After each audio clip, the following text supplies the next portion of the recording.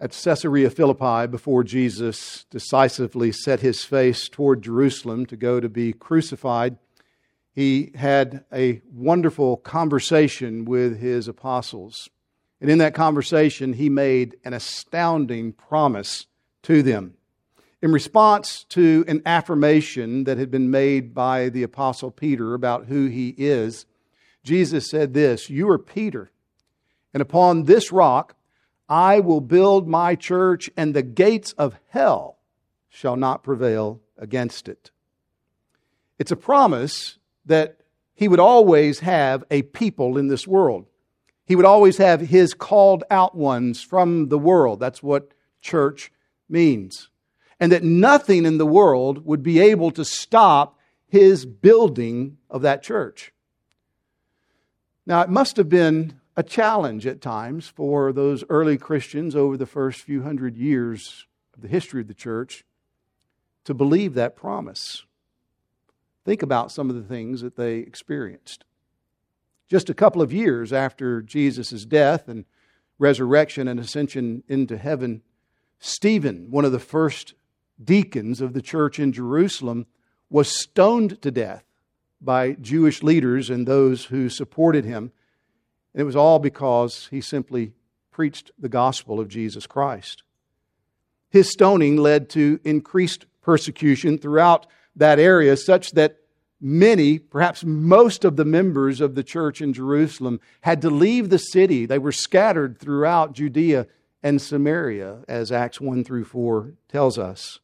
And that kind of opposition and harassment continued on for 3 decades until in 64 AD, when Nero was the emperor of Rome, he began the first of several official efforts by the Roman Empire to stomp out Christianity. Nero wasn't content merely to arrest Christians or to kill them. He also abused them for his own pleasure and for sport. In his annals of the Roman Empire, the Roman historian Tacitus records what Nero did. He writes, "Nero inflicted the most exquisite tortures on a class hated for their abominations, called Christians by the populace. Mockery of every sort was added to their deaths. Covered with skins of beasts, they were torn by dogs and perished, or were nailed to crosses, or were doomed to the flames and burnt to serve as nightly illumination when daylight had expired." Well, it would stand to reason, wouldn't it, that some of those Christians in those days might have wondered about the veracity of Jesus' promise. Has this promise failed? Is this what the building of his church looks like? Opposition, persecution, martyrdom. It wasn't long after this that Nero ordered the decapitation of the Apostle Paul. Is this Christ building his church? If you'd been there and seen some of your loved ones tarred and tied to stakes and illuminated so that Nero could have light for his nighttime garden parties, would you have remembered the promise of Jesus and said, yes, Jesus is building his church? Yet from the vantage point of 2,000 years of church history, we can look back and we can see, yes, indeed, Jesus was building his church. He did keep his promise, just as he said. He did it through Nero's persecution. He did it following that under the persecution of the Emperor Domitian at the end of the 1st century. He did it in the beginning of the 2nd century when Trajan executed another official round of persecution. And he did it through the 7 other Roman emperors that officially persecuted the way of Jesus Christ and his followers into the early 4th century. All the way up to the point where Christianity was finally recognized as a viable religion not to be persecuted. And when we read church history now, looking back, we see how Jesus built His church through those times of opposition and persecution. He didn't just preserve it, He expanded it.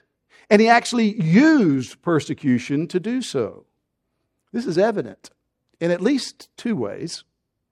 First, we see, looking back on history, that severe opposition to the development of the Christian church led to Christian apologists being developed. There were Christians that recognized they had to learn how to defend their faith. They had to explain their faith. They had to know what they believed and teach what they believed and teach why they believed it in the face of all kinds of accusations about false beliefs that they were charged with and false practices. And so in order to explain the faith, there had to be this more careful thinking about the faith.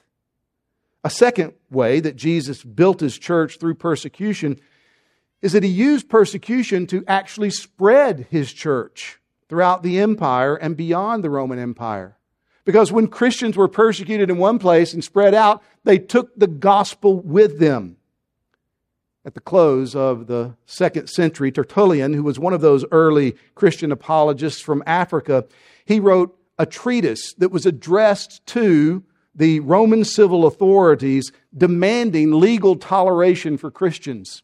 And in that treatise, he made this statement: "The oftener we are mown down by you, the more in number we grow. The blood of Christians is seed." Time after time in church history, we've seen the Lord do this. We've seen how He's used Christian persecution and martyrdom to advance the work of the gospel. Many of you will recognize the names of Jim Elliot, Roger Udarian, Ed McCulley, Pete Fleming, Nate Saint. They are the mid-20th century martyrs that gave their lives in order to advance the gospel in Ecuador. On January 6, 1956, they were murdered by the Auca or the Huaorani Indians. They'd befriended this tribe of people in Ecuador for the sole purpose of making the gospel known to them. They went to them. They befriended them. They gave them gifts so that they might get to know them and preach Christ to them. But on that bloody day, 65 years ago, some of the tribesmen of the Huaorani attacked them with spears and machetes. And those men, all of whom were in their 20s and 30s, with guns on their hips, refused to defend themselves, but rather chose to die at the point of those spears and at the edges of those machetes. When the news of their massacre began to make it out and spread around the world, one of the recurring refrains that was heard in response was, "What a waste. What a waste." 5 missionaries cut down in the prime of their lives. It seemed purposeless. It seemed senseless. And yet within months, missions agencies were flooded with volunteer applications wanting to take their place. And there was an advance in missionary workers that had not been seen in that century. Within 2 years, 2 of the widows of those martyrs, Elizabeth Elliot, Rachel Saint, went and moved back to the Huaorani tribe and lived among them and lived long enough to see most of that tribe become Christian. And many of them themselves become missionaries to other tribes. God's purpose to spread His word throughout the earth and His promise to build His church was served. It is not defeated by persecution and martyrdom. That's the way it always works. It's always been this way. It will always be this way. Opposition doesn't stop the church of Jesus Christ. Persecution will not cause His promise to fail. The chief cornerstone of our faith is a crucified Savior. Our God knows how to bring resurrection out of crucifixion. And Christ will indeed build His church. God will indeed keep all of His promises. His word will indeed never fail. Now that's the point that the Apostle Paul is arguing in Romans 9, 10, and 11, which is the section of this letter that we came to at the last time that we met together on Sunday morning to study the book of Romans. As we work our way through these 3 chapters, we're going to see how Paul goes to great lengths to assure us that God's purposes never fail. What He says, He will infallibly do. Our plans and our purposes often fail, but none of His will. As we come to understand this and to recognize that His ways are not our ways, His thoughts are above our thoughts, and we learn to love Him and trust Him and find satisfaction and joy in Him and His purposes, we will be strengthened to live confidently, courageously in His world, knowing that He's not going to let His word fail. Now, there are many opinions about the place of Romans 9, 10, and 11 in the overall purpose of Paul's letter. Some think that these chapters are the climax of the letter because of this wonderful doxology at the end of chapter 11. Others see these chapters as perhaps a sermon that Paul preached that was added later to the letter that he originally wrote. And others would see this as something of like a footnote to things that he's previously written in the letter. Well, I've been helped to understand this section by recognizing it as a treatment by Paul to a remaining question that arises from the very thesis of the letter, which he announced in chapter 1, verses 16 and 17. Turn back there and look at those 2 verses, because this is where Paul lays out what he's about to elaborate in the rest of the letter. In Romans 1:16, he says, "For I'm not ashamed of the gospel, for it's the power of salvation, power of God for salvation to everyone who believes, to the Jew first, and also to the Greek. For in it the righteousness of God is revealed from faith, for faith, as it is written, the righteous shall live by faith." Now, Paul spends 8 chapters elaborating that thesis, explaining the glorious gospel of God's grace that saves everyone and anyone who trusts Jesus Christ as Lord. The life, death, and resurrection of Jesus infallibly secures salvation for all who trust Him. That's true for Jews, it's true for Gentiles. And this salvation is so secure that, as Paul puts it at the end of Romans 8, that there's not anything in all of creation that will be able to separate us from the love of God in Christ Jesus, our Lord. Well, after explaining the wonderful dimensions of the gospel of God's grace, Paul takes up a final question that needs to be addressed. It's a question that comes straight out of this thesis in Romans 1:16.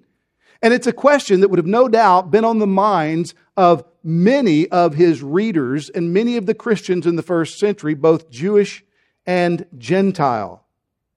And we can frame the question like this: if the gospel is the power of God for salvation to everyone who believes, to the Jew first, and also to the Greeks, then why are there so few Jews who have come to know God savingly through faith in Christ? As the message of the gospel spread throughout the Roman Empire in the first century, many Gentiles, many Greeks turned from their sin to trust Christ. But not too many Jews did. In fact, in this Roman church that Paul originally addresses this letter, the leadership at this time would have been comprised primarily, if not exclusively, of Gentile believers. So what about the Jews? Did God's word fail to save them? We see in verse 6 of chapter 9 that Paul very directly answers this question by saying, no, it is not as though God's word has failed. And he spends the rest of chapter 9 and chapters 10 and 11 defending that answer. And he does it primarily in 2 ways. First, he explains that the Israelites' failure to believe is not total. Their unbelief is not total. And then secondly, he teaches us that neither is their unbelief final. In other words, God has always and always will have a remnant of true believers among the Israelites. And on that last day of history, we will see a full number of those Jews, those Israelites, that have been converted to Jesus Christ. And this will all take place according to God's sovereign plan, according to the purpose that He predestined should take place from before creation. The 19th century Scottish Baptist pastor Robert Haldane summarizes this point in his introduction to Romans 9, 10, and 11. Let me read to you his words. He writes, Paul had discoursed largely on the justification and sanctification of believers, and now he proceeds to treat particularly the doctrine of predestination and to exhibit the sovereignty of God in His dealings both toward Jews and Gentiles.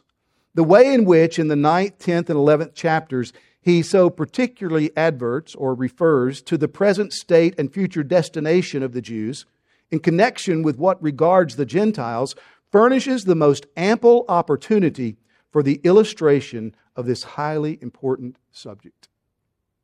So we're going to see predestination in these chapters. We're going to see the sovereignty of God. And Paul teaches these doctrines in order to reassure us that the Word of God doesn't fail, that God undertakes to accomplish everything that He promises. Well, with that, please take a copy of God's Word and open to Romans chapter 9. Romans 9. Our text this morning is verses 6 through 13 of Romans 9. But so that we might have something of the flow of Paul's thought, I want to begin again in verse 1 and read verses 1 through 5. But just note that when we get to verse 6, down through verse 13, those will be the verses under consideration this week, and God willing again next week. So hear the word of the Lord from Romans chapter 9, verse 1. I'm speaking the truth in Christ. I'm not lying. My conscience bears me witness in the Holy Spirit that I have great sorrow and unceasing anguish in my heart. For I could wish that I myself were accursed and cut off from Christ for the sake of my brothers, my kinsmen according to the flesh. They are Israelites, and to them belong the adoption, the glory, the covenants, the giving of the law, the worship, the promises. To them belong the patriarchs, and from their race, according to the flesh, is the Christ, who is God over all, blessed forever. Amen. But it is not as though the word of God has failed. For not all who are descended from Israel belong to Israel. And not all are children of Abraham because they are his offspring, but through Isaac shall your offspring be named. This means that it is not the children of the flesh who are the children of God, but the children of the promise are counted as offspring. For this is what the promise said. About this time next year I will return, and Sarah shall have a son. And not only so, but also when Rebekah had conceived children by one man, our forefather Isaac, though they were not yet born and had done nothing either good or bad, in order that God's purpose of election might continue, not because of works, but because of him who calls, she was told, the older will serve the younger. As it is written, Jacob I loved, but Esau I hated. The Word of God did not fail Israel. Paul asserts this clearly in the first part of verse 6. But it is not as though the Word of God has failed. He's just listed 8 of the blessings that belonged to the ancient Israelites because God favored them and God had promised through Abraham to be God for them. And Paul lays down this thesis that with all that God had given to Abraham, all that God had promised to Abraham, and so few Jews today believing in Abraham, it is not as though the Word of God has failed. The word that Paul specifically has in mind is this word of promise. That God spoke to Abraham in a variety of ways in that section of Genesis, from Genesis 12 onward. But it's the promise that could be summarized as he did in Genesis 17:7 with these words. And I will establish my covenant between me and you and your offspring after you throughout their generations for an everlasting covenant, to be God to you and to your offspring after you. God repeated this promise in a variety of ways to Abraham and his progeny throughout the Old Testament. And yet, not many Jews in Paul's day were coming to know God by turning from sin and trusting Jesus Christ as Lord. And so, of course, the question comes to mind. Did God's word fail? Has something happened? Paul says, no. Definitely no. And here's how we know that it didn't fail. Paul makes two major points to prove his case, and we're going to look at the first of them this morning, and God willing, come back look at the second of them next week. The first is found in verses 6 through 9, where he focuses on Abraham and Isaac. And then in verses 10 through 13, he focuses on Jacob and Esau. But let's look at verses 6 through 9 and see that Paul makes the point by highlighting Abraham and Isaac that God's promise was not for all ethnic Israel. What God said to Abraham was not for every person that would be born to Abraham. There are three contrasts that Paul makes in these verses. I want to point them out to you. In the second part of verse 6, he contrasts Israel with Israel.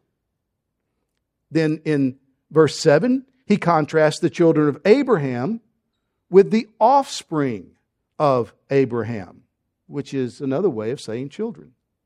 And then in verse 8, he contrasts the children of the flesh to the children of the promise. Well, let's look at these three contrasts. First, in verse 6, for not all who are descended from Israel belong to Israel. Not all Israel is true Israel. Now, it's obvious that Paul's talking about two Israels here. Or we might say he's talking of Israel in two different ways. He's talking about ethnic Israel, those that come from the loins of Abraham, those who descended through bloodlines. And then he's talking about another Israel, what I'm calling true Israel. Not everybody in this first group, the bloodlines group, the ethnic group of Israel, belongs to the second group. Some do, but Paul says, not all. Not all. He is speaking about a remnant within ethnic Israel that is the true Israel. Now later he's going to use this very word, remnant. We see it if you look down at verse 27 in this chapter, quoting the prophet Isaiah.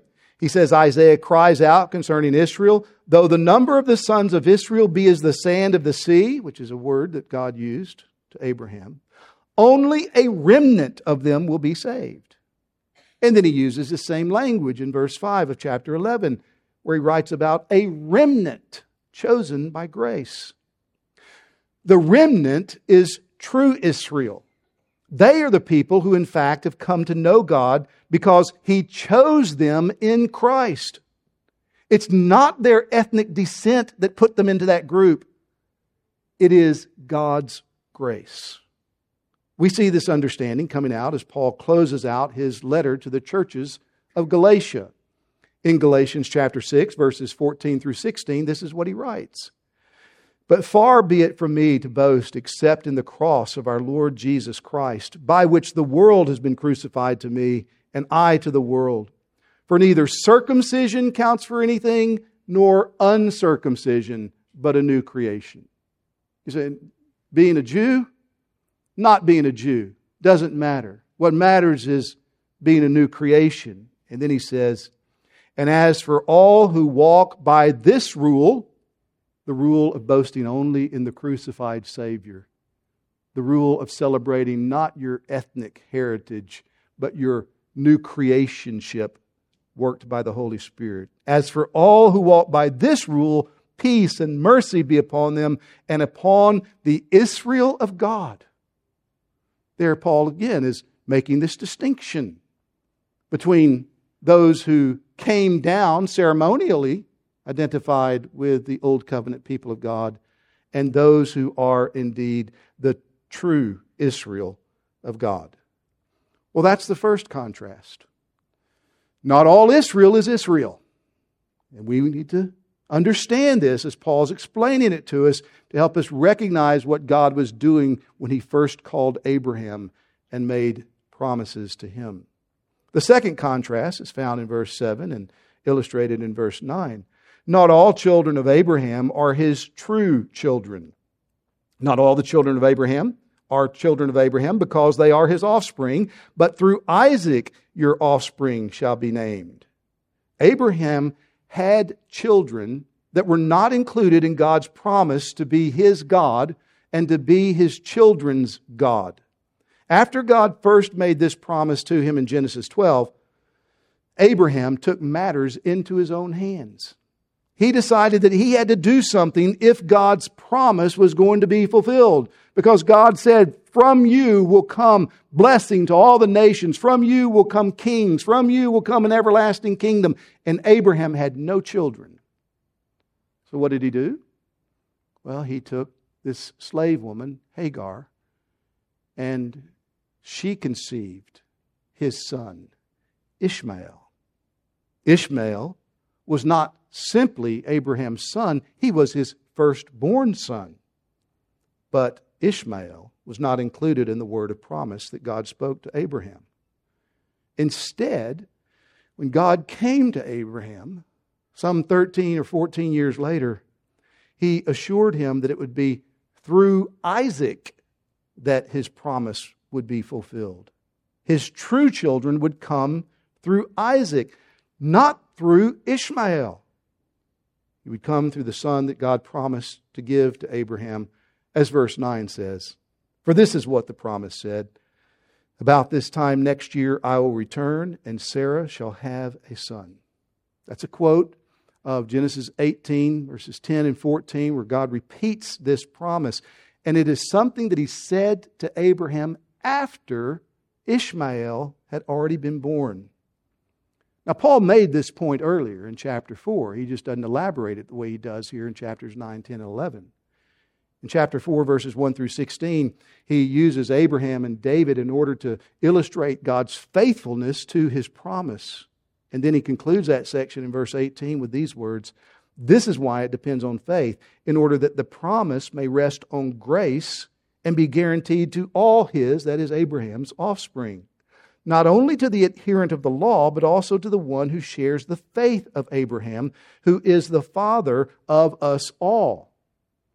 How do we have Abraham as our father? We believe the way Abraham believed. We trust the provision that God has given to us for salvation in Jesus Christ.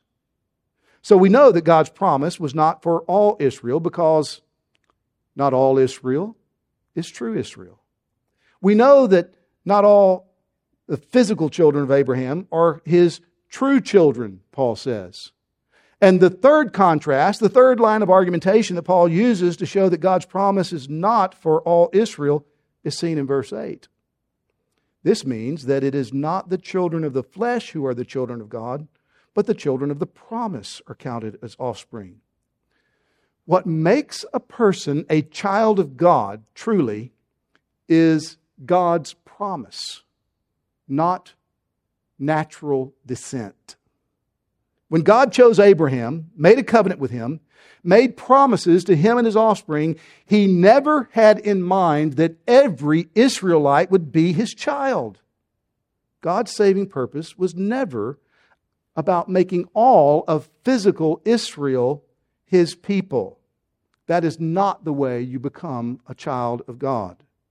His saving purpose was never that inclusive, so that merely being born into a Jewish family meant that you were automatically a child of God. But neither was His promise ever that exclusive, so that being born a non-Jew or a Gentile automatically excludes you from any possibility of being a child of God. It's not a matter of the flesh. It's a matter of God's promise. His promise that He sovereignly undertakes to fulfill. So, brothers and sisters, The salvation that God secures for His people was revealed in the Old Testament era by His choice of Abraham, making promises to Abraham to have him and his children be His people forever. But the children that God had in mind were not all of those who would be born to the physical lineage of Abraham, but rather all of those whom God Himself would by grace bring into a right relationship with Himself. God made the promise to Abraham and to his seed. And that promise is ultimately fulfilled in Jesus Christ. Listen to the way Paul explains this in Galatians 3:16. Excuse me. Now the promises were made to Abraham and to his offspring. It does not say, and to offsprings, referring to many, but referring to one. And to your offspring, and then Paul tells us, reveals who it is, who is Christ. To your offspring, who is Christ. You see his point? When God made this promise to Abraham in the Old Testament, He was promising Jesus Christ. All of the blessings, all the specific promises were always intended to be fulfilled in Christ.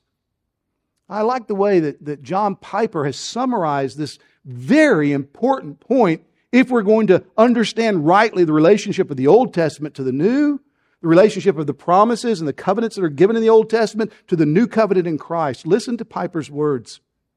The way God brings into being the true Israel is finally by sending His Son, Jesus Christ, as the true seed of Abraham, the true son of David, and in a profound sense, the true Israel Himself. Jesus fulfilled all that Israel was destined for. And now every person, Jew or Gentile, who trusts in Christ is united to Him and becomes part of this true Israel in Christ. Now, there are some of you here this morning and you're not trusting Christ. And I hope you see this is good news. It's good news for people like you and me, because what this means is that you can get in on these saving blessings of God. There's salvation for you in Christ. It doesn't matter your ethnicity. It doesn't matter how religious you've been or irreligious you've been. What matters is your relationship to Christ. And if you'll turn from Christ, turn from sin and trust Christ today, God will accept you. You'll become a part of His salvation. You will come to experience what it means to have God as your Father, to be a true child of God. It's all because of Christ. God, together with all the promises that He has made to His true children, can be yours today. How? By confessing your sin, trusting Jesus Christ as Lord. That has always been God's plan. That has always been His provision.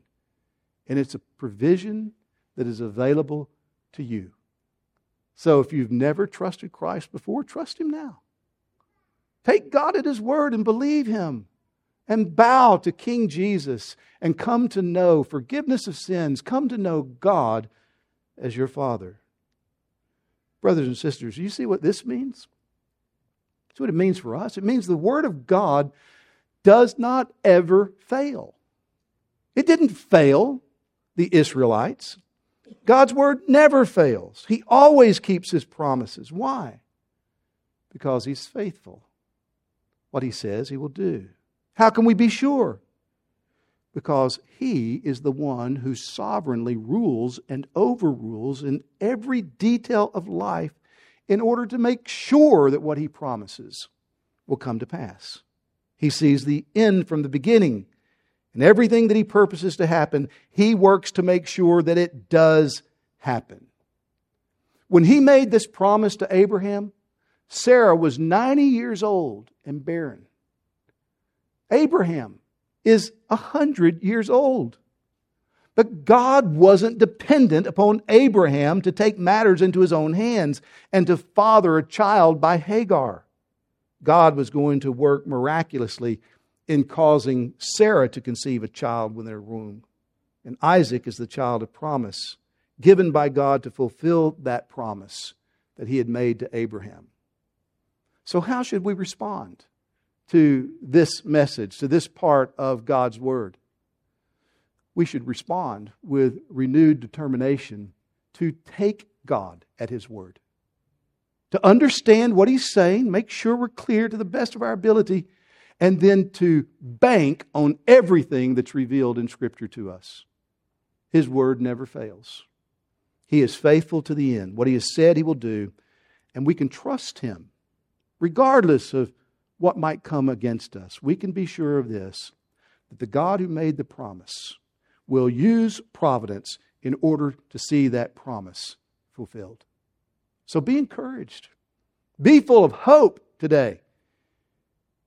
Remember and know that you have a God in heaven who loves you, who has chosen you, who has given His Son for you, who has made incredible promises to you. And He will not let those promises fail. So let's go and live by faith in this great God. Pray with me. Our Father, we thank You for Your Word. We thank You for the ways that You speak to us in Scripture, for these incredible promises that sometimes we just lightly glance at and skate over and don't meditate on, don't let sink into the way that we think about our lives. I pray that You would help us and strengthen us to be people of faith, that we would move forward into the responsibilities You've given us by faith, that You would teach us what it means and empower us to simply take You at Your word. So hear our prayers today, O God. Seal Your truth to our hearts. We ask in Jesus' name. Amen.